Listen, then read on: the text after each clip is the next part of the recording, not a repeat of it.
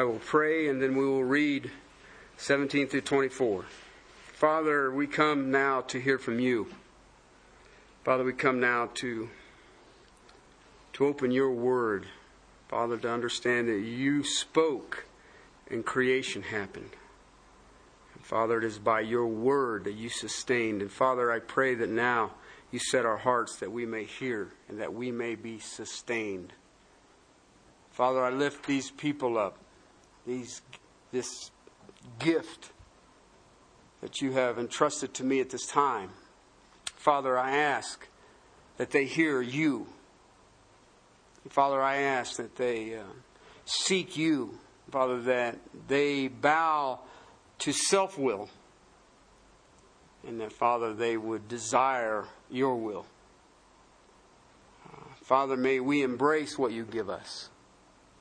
And Father, may we be content at where we are. And yet may we never fall into complacency. And Father, may your word bear much fruit in our lives individually. And yes, Father, in your precious bride collectively. To you and you alone, my King. Amen. Are you recording? First and foremost, before I read verses 17 through 24, I must come before all of you and beg your forgiveness. I made a statement last week that was not true. I said that what the Lord has joined together, let no man separate. And that it is not in the Bible. It is in the Bible. I can tell you why I made that statement, but it is, there's no reason. There's absolutely no reason. And I beg your forgiveness. I was going to tell you where it was in the Bible, but I am not that kind. If you want to know where it is in the Bible, go look. I'll tell you that it's in the New Testament. And I beg your forgiveness for making that statement. And I am ashamed. I am ashamed. And I have asked my King for forgiveness. And I beg you for that same forgiveness. Okay? And Karen Salentine says she forgives me. Let us read 17 through 24. Only as the Lord has assigned to each one, as God has called each, in this manner, let him walk. And so I direct in all the churches. Was any man called when he was already circumcised? He is not to become uncircumcised. Has anyone been called in uncircumcision? He is not to be circumcised. Circumcision is nothing, and uncircumcision is nothing.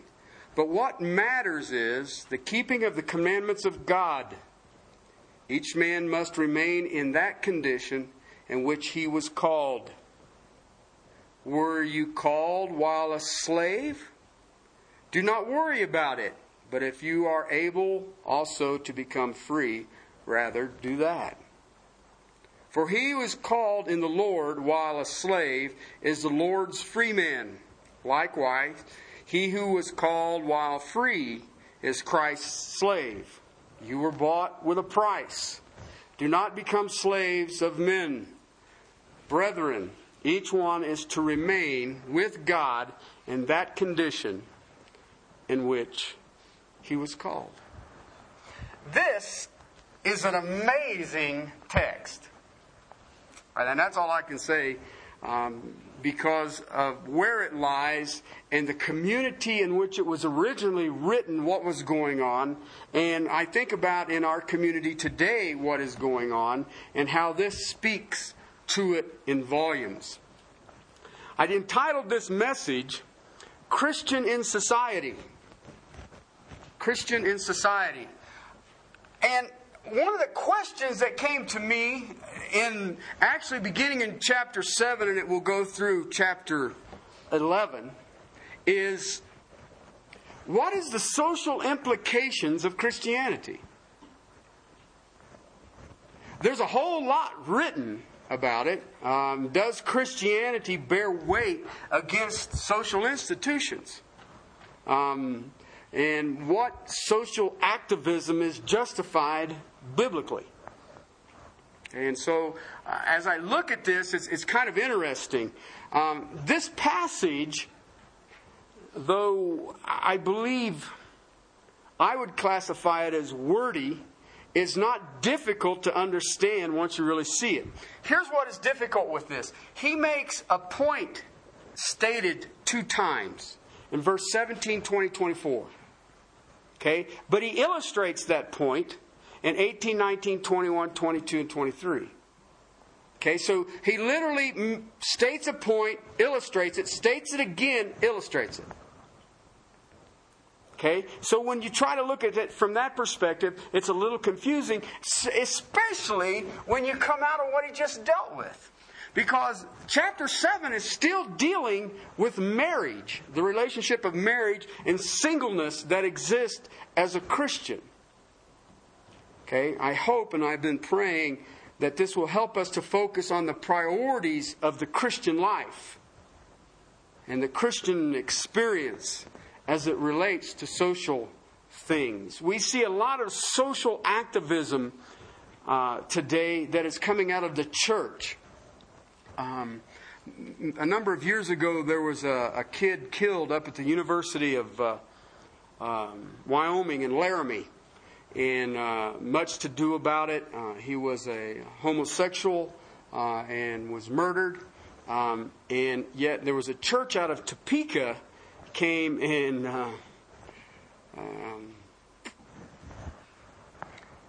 cast a shadow on you and I. Okay? And you really need to pay attention. I want to share. You need to understand. I won't really get into the nuts and bolts of the exegetics of this text probably for 2 weeks. But I want to kind of set a platform in which we will build off of. Jesus said, we are in this world, but we are not of this world. Okay? And I really, you individually need to pray on how this text affects you. Okay? Again, the 7th chapter is dealing with the issue of marriage. It is dealing with you're single or married to an unbeliever or divorced or widowed. But basically, if you look at all of those are Christian believers. Now listen, I'm not talking about everybody takes the name Christian. I'm talking about those people who are indwelt with the Holy Spirit and have a desire and a love for the Lord Jesus Christ. And you see it in their lives. Okay, that's what I'm talking about. True believers. All right? In our relationships, whether we're single, whether we're married to unbelievers, whether we're divorced, or wherever we're at this point in our lives, right now, how does that affect the society in which we live in? Let me give you an example that what would have happened should you have been alive and gotten saved in Corinth, Greece, at the time of this letter. Let's say you're single. Let's say it was Matt or Elizabeth. You got confronted by the gospel and came to salvation, so you attend the first church of Corinth. All right? If you were to bump into some Jews in there, well-meaning, converted, believing Jews, then you need to understand something. How much of the New Testament existed?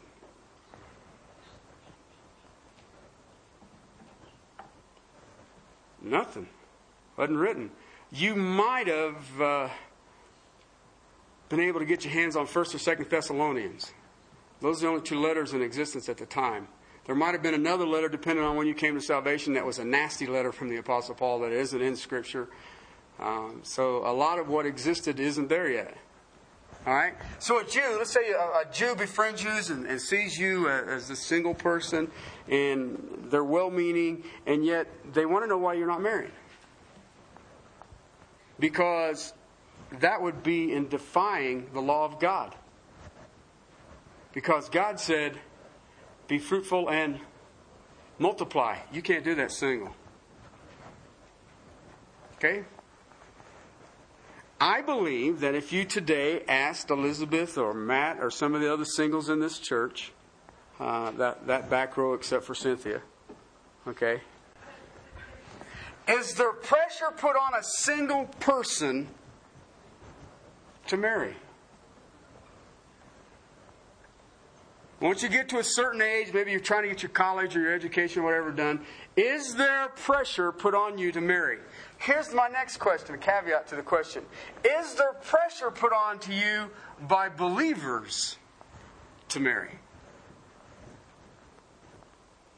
Okay? Well, let's say that you're single and you're approached by a Gentile. And they would tell you, coming out of their religious system, that singleness is the best because you can give total devotion to God. Okay? And let's be realistic. If I was married to an unbeliever in the church in Corinth and somebody told me that singleness was best, I have a good excuse. Why? Godly people have told me that it is better to be single, so I'm going to leave my spouse. Let me ask you a question. Would that have implications on the society? Absolutely. How many people start calling today, now this time of season, wanting to know, can we use the church to get married in? Or do I marry people? Do you go to church? No. Why would you go to church to get married then? Okay, I'm immediately having an impact on society. Of course, people think I'm cranky or something. But, all right. Paul takes the particulars that you and I have looked at, that have been given, okay, through 8 through 16, actually 1 through 16, and he takes those particulars, and he gives a general rule in 17 through 24.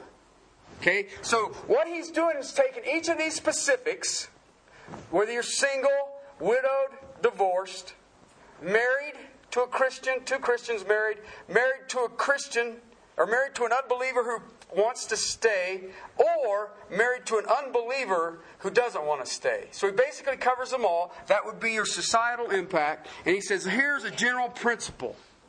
Okay? Christians should not be concerned. Now here's the Terry summation. Christians should not be concerned with changing their outward circumstances. Did you get that? Christians should not be concerned with changing their outward circumstances. We shouldn't be preoccupied with changing our outward circumstances. That's what happens. We get a preoccupation with things. I'm single, I need to get married. I'm married, I need to get single, or whatever. However I decided. Or now that I'm married, I need to do that. What are you looking at? You're looking at your outward circumstance. Okay? Basically, you need to understand something about Christendom. Christianity. It is not a social issue. It is not a society's issue. Okay? It is not social revolution. Okay? I hear a lot of murmurings and callings now from different Christian leaders calling for another awakening, another great revival. It'll never happen until the church does. Okay? Listen, Christianity is spiritual regeneration. Many, many years ago, about 6,000 years ago, Adam was told that if he ate of this fruit, he would die. And he ate of the fruit, and there was an instantaneous death occurred. That quick. Okay? It was a spiritual death. He died to the things of God. Okay? Ask yourself a simple question. How do I get an individual who is absolutely dead to God to obey God?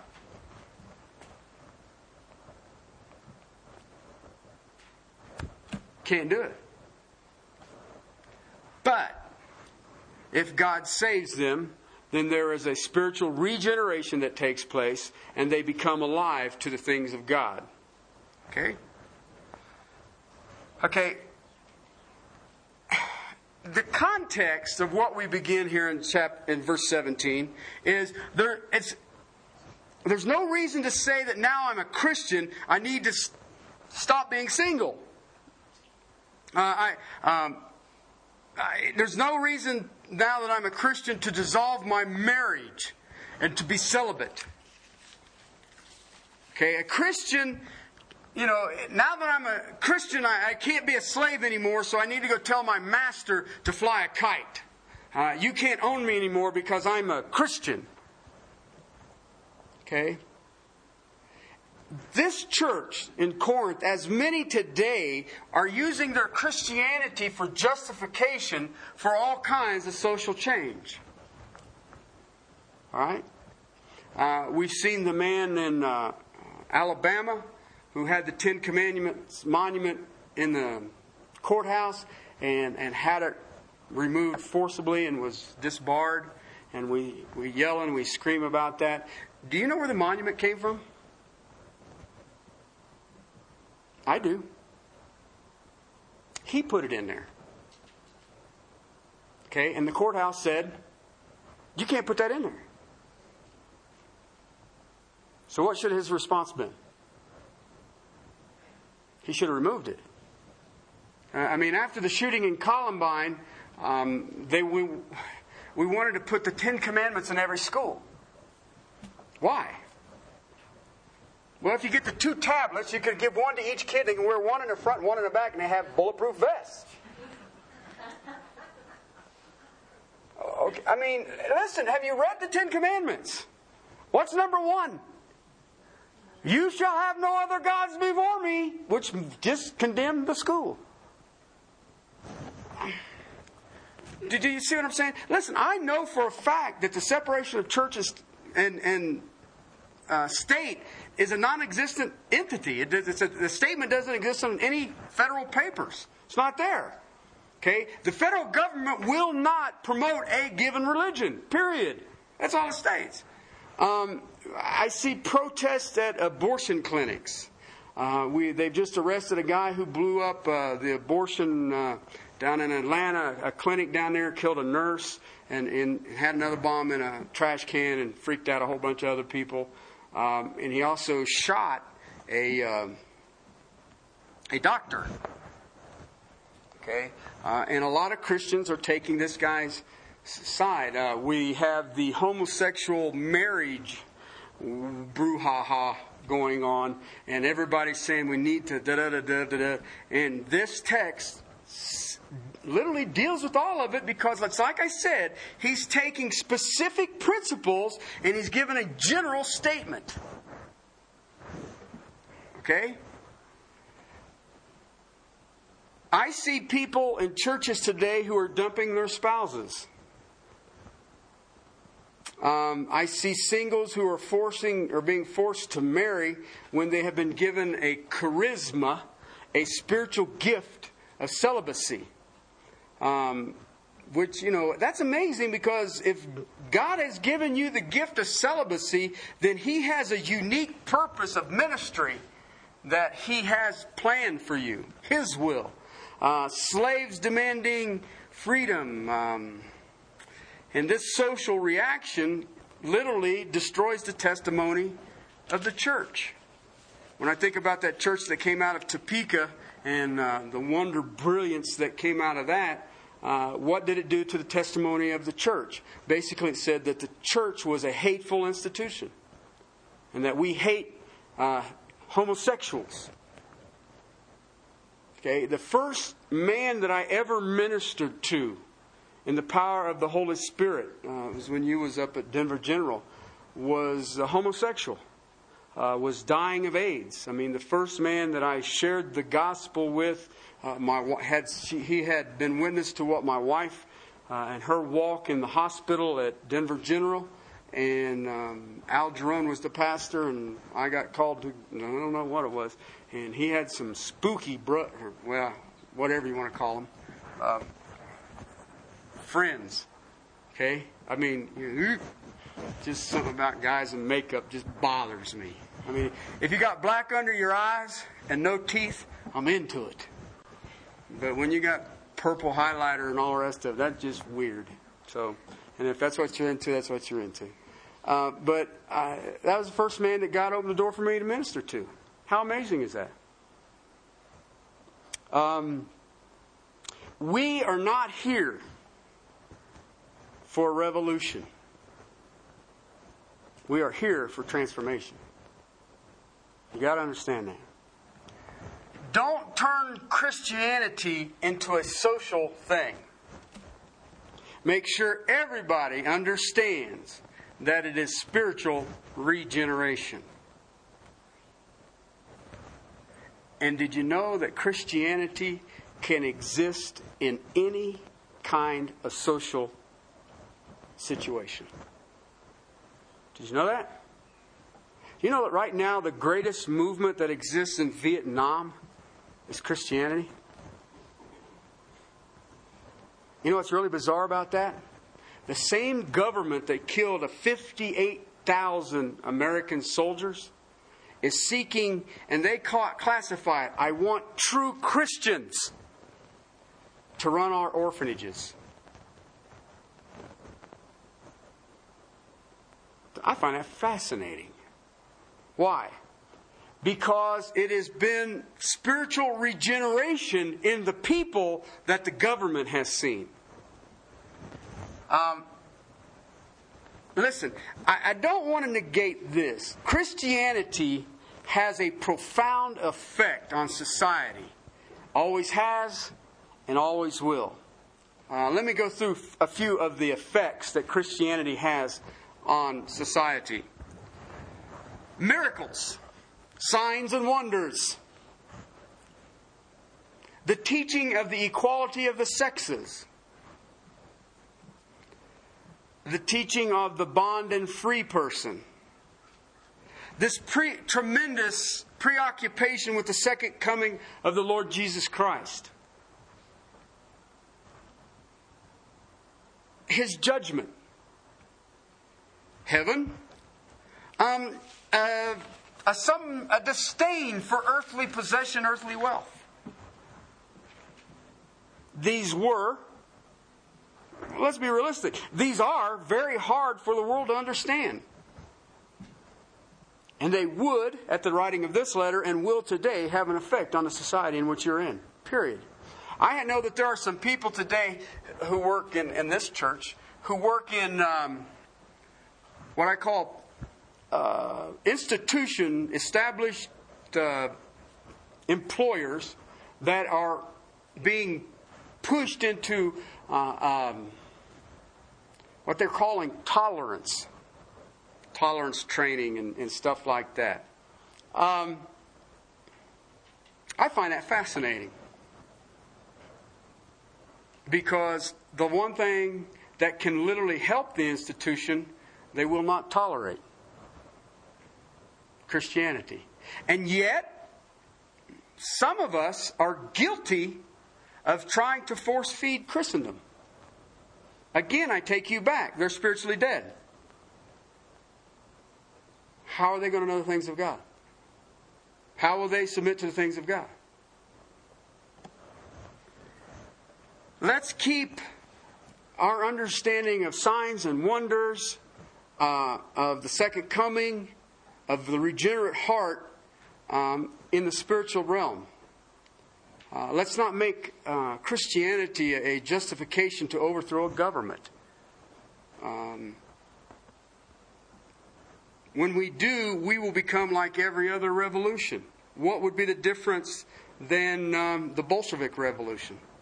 That was the one that took from the czars and put Russia into communism. What's the difference?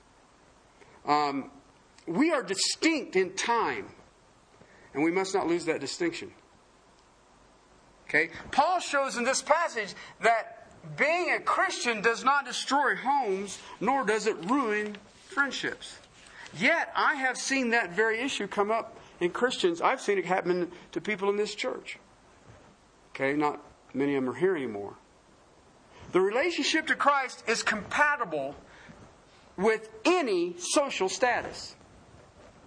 Okay? Whether you're single, whether you're married, you're widowed, you're divorced, you're slave, you're free, you're Jew, you're Gentile, you're man or woman. Any society. Whether it's a democracy, a dictatorship, anarchy, Christianity exists. Whether you're in America, whether you're in Cuba, whether you're in China, Vietnam, Saudi Arabia, Israel, anywhere in the world, Christianity is compatible with any social status. You know what I find it was amazing to me? I run into a guy who had been over helping Christians in Baghdad. The big thing now is to try to get a business up. You can't worship because that just gets you in trouble. Okay, and so what they're trying to do is get them a business started, usually a bookstore, and this guy's the financial backing for this, and he's getting them little places they can start these bookstores, and they sell secular books and some Christian literature. And this brings money into the church there in Iraq, and it goes forth. And he says the church has always been strong in Iraq. Really?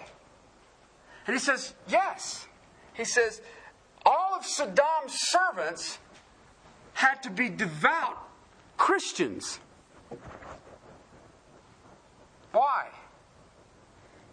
They wouldn't plot to kill him. They wanted to see him saved. I find that fascinating. I find that fascinating.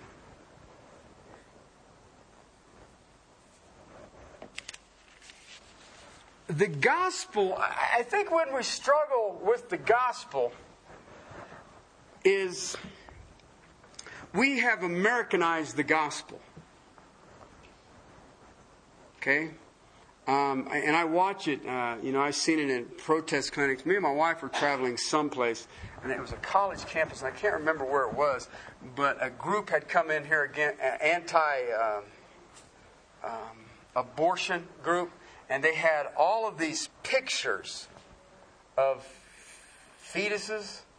I mean, just gross. Okay, and I thought, well, you're influencing people. Okay? Do you know that it's the law of the land? Can you tell me in Scripture when I'm supposed to break the law of the land? It's only one time that I will break the law of the land.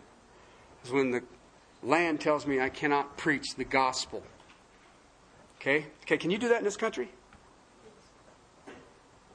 Oh, absolutely. Absolutely. Okay, I can preach it out in front of an abortion clinic if you want to. But right now, it is legal for a woman to have an abortion. But you know what? I know how to stop abortion right now. Preach the gospel. Why? It's not a social issue. It is a spiritual issue. Let me see if I can give you a different, in context of what we're dealing with, okay? Because I want you to grab this. This is amazing to me. Let me give you an example. If a wife, you have a couple who are married, a wife becomes a Christian, what should she do?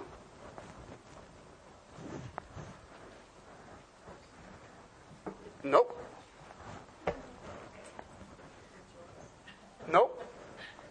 She should all of a sudden become a better wife. See, the issue isn't my status. My issue is Christ. If a husband gets saved, all right, and his wife is still an unbeliever, what should the husband do? He should be a better husband. Why? He's regenerate. I am susceptible to the things of God. Who invented the institution of marriage? Who should know how the little bugger runs? God does. All right, he kind of drew the directions and the plan for it. So if one of the individuals becomes saved, then they should actually, by that salvation, draw the other one because, wow! Look at what they are to me now. If you have a friend, okay, just a friend, you know, your bud, your homie, whatever you want to call it. You guys never use that? Wrong church. If you have a friend, and that friend, that homie, that bud, becomes a believer, what should he, she immediately be to you? A better homie. A better friend, a better bud, right? Why? Well, first and foremost, they only have the love of God poured in their hearts, which make them a pretty cool friend. If you were a slave, I'll bring it up to date. If you were an employee and you become saved, what should you become? Why? Shouldn't you be ministering and worrying about the things of God and all that stuff? No, you should have taken the Wednesday night study on 2 Thessalonians. Why? Who created work? God did. He is a God of work. Our first revelation of his first 6 days, he was working, and then he worked on getting us saved. Right? So he is a God of work, and he literally says you will work. I know. He didn't get the contract for the union people, but he says you work 6 days and take a day off. I'm waiting for my day off. If you're an employer and you become saved, what should you immediately become?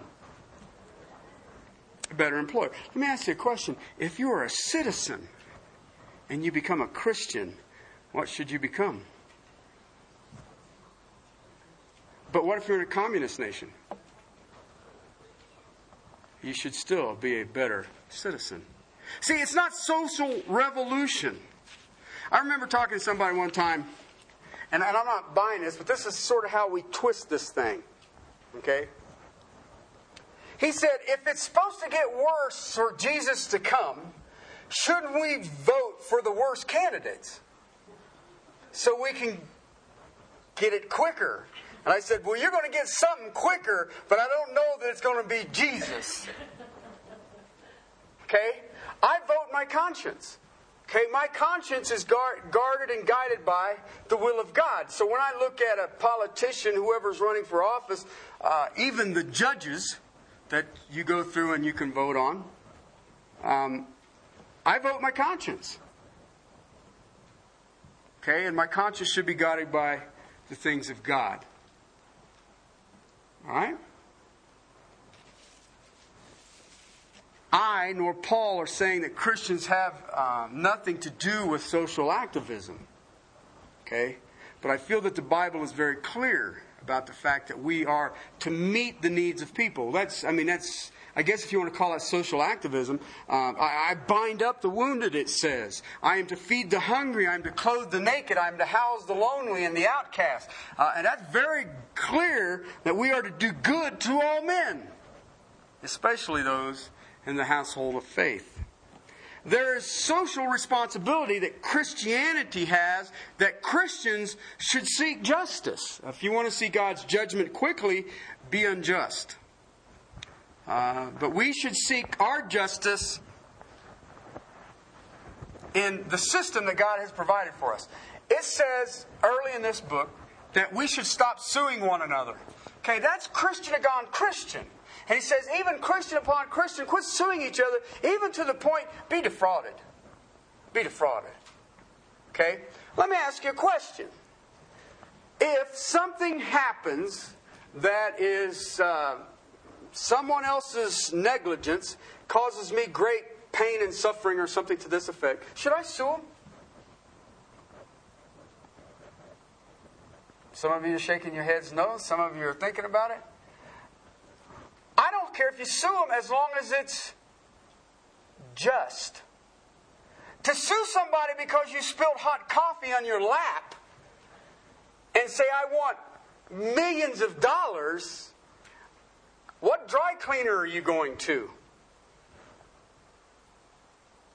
That's the problem. I'm not against the legislative process, the judicial process, of our country. I'm not against that. But I have watched it go silly. Okay? We have social responsibility, and we should seek justice in a society through the means that our society provides. Okay? But we should do it as Christ and seek it right and honest. Okay? And when we're doing that, we should also speak the truth of God against anything that is unjust, unrighteous in our society. I have no problem with that whatsoever. That is unjust and that is not right. Okay? Remember O.J.? Okay? Everybody in here has their opinion of O.J. Guess what? The law of the land says he's innocent.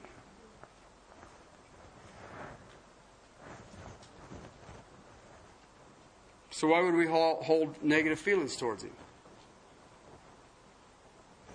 Whether he's...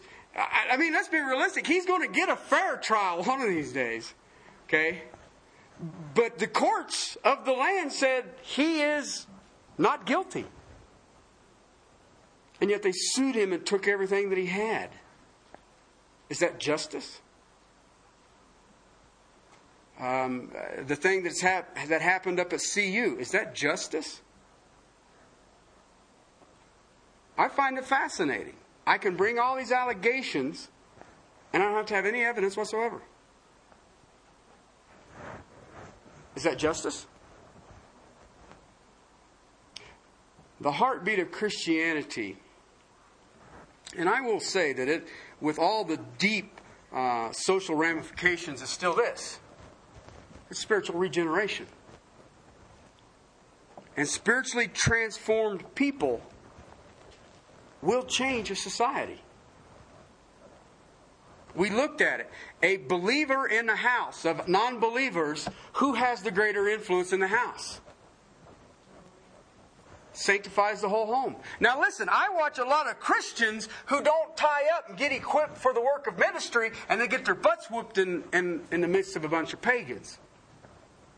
All right? But a Christian who is on, remember my illustration of the milking stool, who uses all three legs, which is a very balanced situation. When I use all three legs, I am in the Word, I am in prayer, and I'm accountable to a body of people who are teaching me and equipping me and all the rest of it, then I can stand and literally will sanctify that house.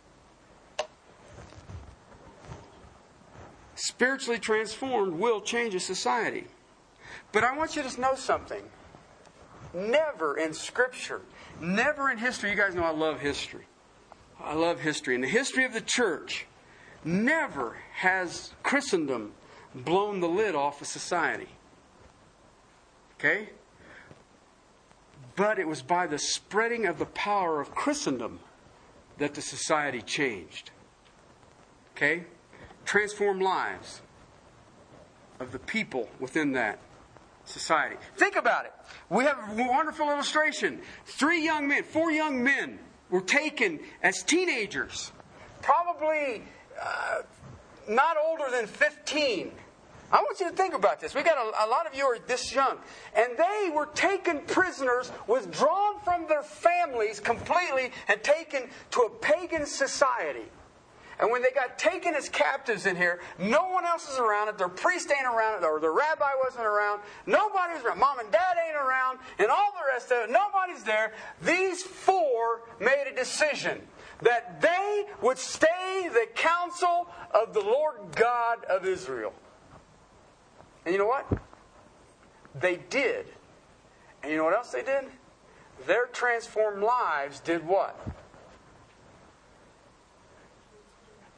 Impacted the Babylonians.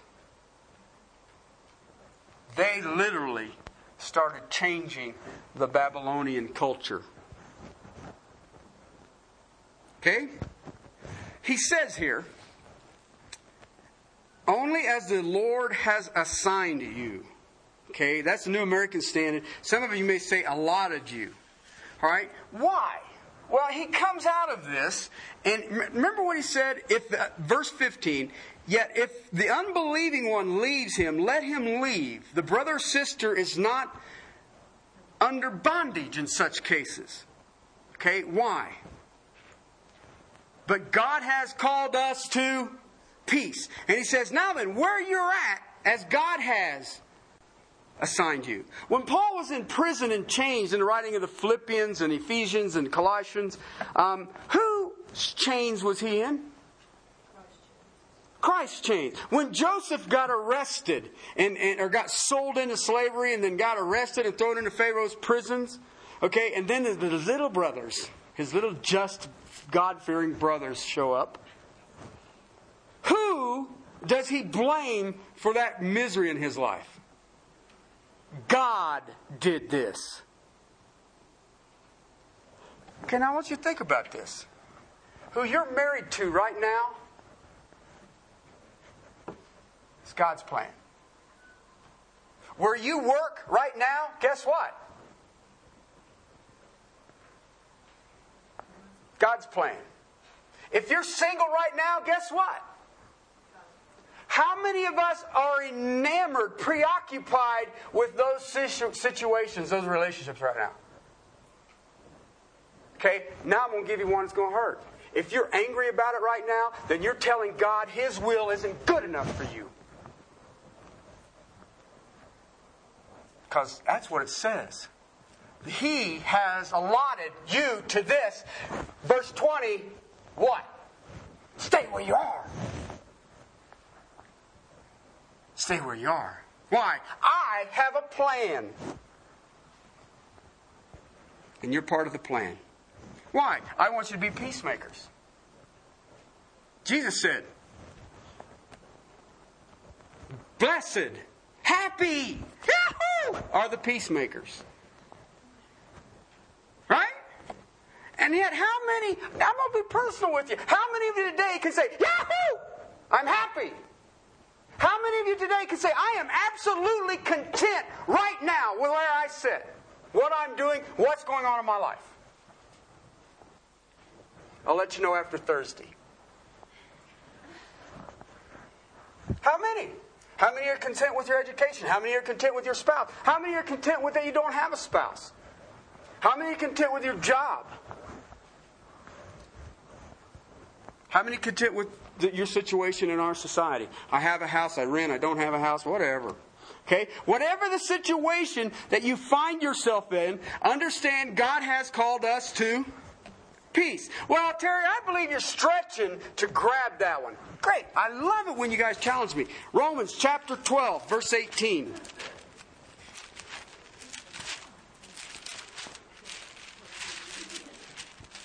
Okay?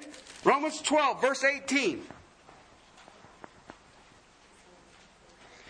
If possible, I like this. If possible, and we all stop right there. It wasn't possible. Okay? No. Look what it says. If possible, so far as it depends on you, what should you do? You know how if you take that word all and translate it, you know which ones that means? Okay, anybody here have a boss that just drives you nuts? Huh? Your boss seems to be a perfectionist. Just all they ever do is torment you.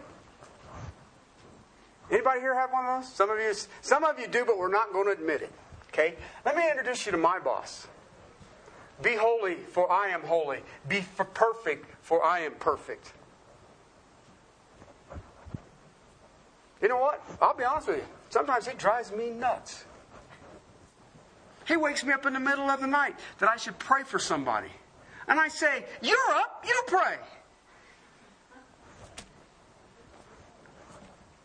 And what I've learned is that if I don't pray, I don't go back to sleep. No problem. So I usually try to get up quickly and grumble and pray. Look at verse chapter 9. Now remember what I want you to know two things in that verse. All men, and as far as it depends on You. Why? You are the regenerate spirit. Okay, look at chapter 14, verse 19. So then, Paul says, now you understand he's concluding a wonderful letter. So then, let us pursue the things which make for peace and the building up of one another. Okay? Key word. Pursue. I'm chasing after it. I'm lusting after it. This is a desire. I'm going after that. I'm going to lose sleep and I'm going to get this thing. That does what? Makes for peace. How hard is that? Let me ask you this. How hard is it for a natural man to do that? Let me give you an illustration here. We have in our mind, and I think it's an Americanism, that Christianity, you dump this Christianity thing in here, and you get this boom! And it just blows the society apart. Okay? Because that's the dunamis of God, is what we'll say. Alright? Truth of the matter is, Christianity is not described that way in the New Testament. You know how it's described? Leaven. Now, I know we talk about leaven. Leaven sometimes is that if you have a bad chunk of leaven, how much of the dough does the leaven get in? All of it. What if the leaven is the Spirit of the living God? What happens to it? It permeates all of it. But there's no... I mean, if you put a little... I'm not a baker by any stretch of it. I don't even play one on TV. But if you look at it, if you put a little yeast in it, how much of the dough gets the yeast? Just the corner? No. The whole thing swells up. What is Christendom? Leaven. If you put it into society, what does it do in the society? It leavens the whole thing. If I'm an employee and I get saved, what kind of employee will I be? A better one. Okay? If I'm a spouse, go down the list. Every relationship, and I all of a sudden become a Christian, whatever that relationship, I am now better, stronger. I'm only supernaturally empowered. That's what is being taught here. We leaven our society. Listen, I see people want to take guns, violent protests. This only confuses the issue. What's the difference between that and Islam? Tell me the difference. You see this guy, I can't pronounce some guy's name. That guy who's hanging out in the Nafja or wherever at this, I don't know, Al Sadr. Okay? And they got all the people running around with their AK-47s jumping up and down, Yahoo, Yahoo, Allah. Okay? What's the difference between that and violent protests outside of abortion clinic in the name of Christ? None. Absolutely none. So when society turns around and looks at it, which one's right? Neither one. What eventually happens, what's the difference between God and Allah? Well, from a societal standpoint, there's no difference. God told me to do this, Allah told me to do this. Look at another text. 2 Corinthians 13. 2 Corinthians 13.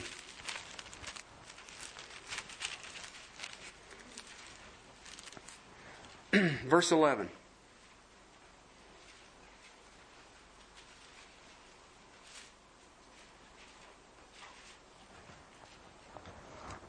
Remember, this is the last of the letters to a really goofy church.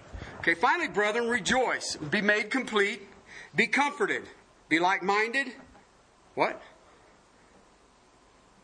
Live in peace. And the God of love and peace will be with you. Listen, I can tell whether a Christian is obeying this as clear as the day is. I see Christians who are not living in peace. Okay? And they do not have the peace of God. They are not at ease. They're not content. They're grumbling, they're murmuring, and they're doing it to their spouse and to their kids and all the rest of it. Why? Their co-workers. Why? If I have peace with God, then I have the peace of God. Have you ever studied the attributes of God? They'll drive you crazy. But you know what's amazing about it? No one stops Him. No one can turn His plan. How can I not be at peace? Okay? Look at Hebrews 12:14.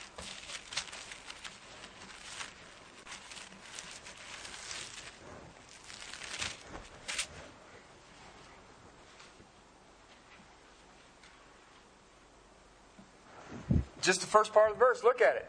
There's that word again. Pursue. What's that mean? Knock yourself out and get it. Pursue what? With the brothers and sisters in Christ. Is that what it says? Have you ever been asked to guide someone who's nasty in your lives? But that's not all men. That's not human. I've seen that person. They don't even belong on this planet. Okay. Pursue it. Go after it. Zeal with who? All men. Last but not least, go to the book of James, chapter 3, verse 17. And I'll close with this. Whoops. James chapter 3, verse 17. But the wisdom from above. Okay, I love this. This is just a good thing right here. But the wisdom from above first is what? Pure. Pure. Okay, you know what that means? It has not been defiled by man's sin. It's pure. Then what is it? How many of us here have ever wanted to debate the great truths of Christendom with non-believers? Whose wisdom are you using? Come on, fess up! And you know what? It may be true, but it ain't pure. I got news for you. If they're dead spiritually, you can't revive them. You can't hook them up to the little paddles and wake up, I said. It ain't going to happen.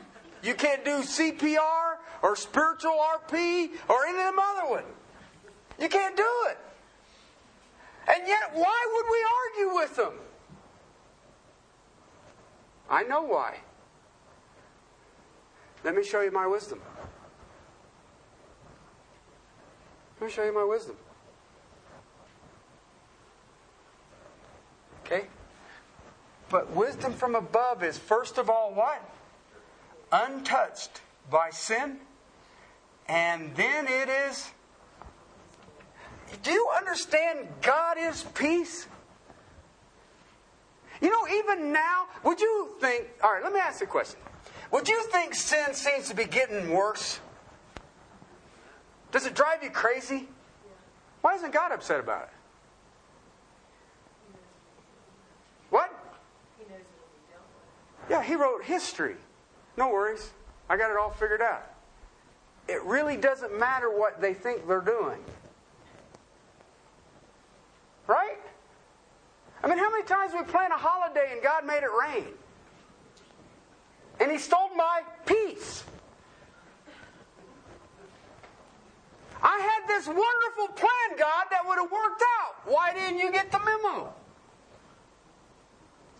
Why doesn't God running around frantic like some of us? He says, it's all on course. It's only exactly as I planned it.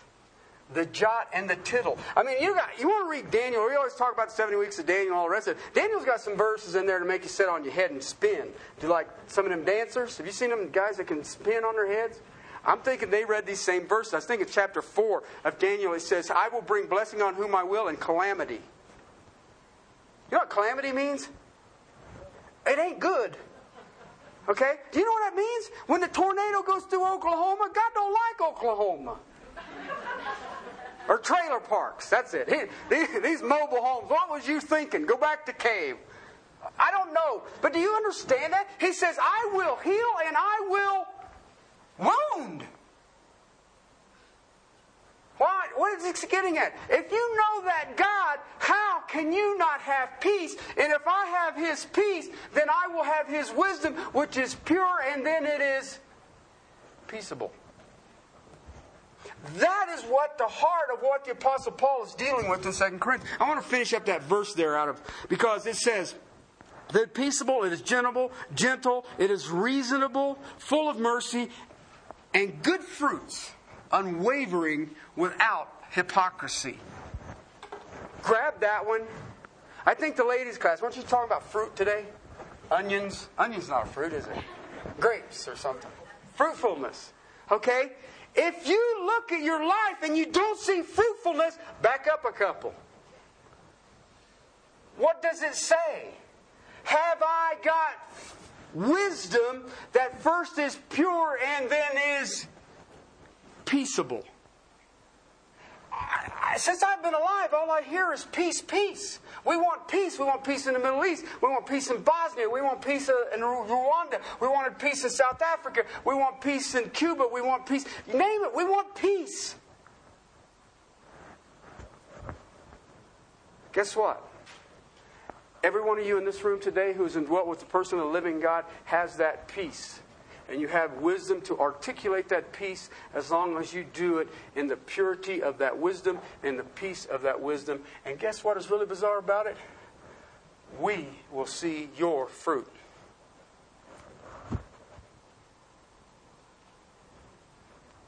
Peace and leaven. We permeate our society. And it's really cool. You know what? I'm not like Islam. I'm not like Islam. I don't have to beat anybody into the gate. I don't have to blow up anybody into the gate. I don't have to threaten you. I don't have to walk up to you and say, let me tell you something. What you believe is going to send you to hell. I don't have to do that. I don't have to do it. Why? I have wisdom from above. When I am relying on the wisdom and the power of the living God, first and foremost, my wisdom will be pure and it will be peaceable. Okay? Because once I grab that,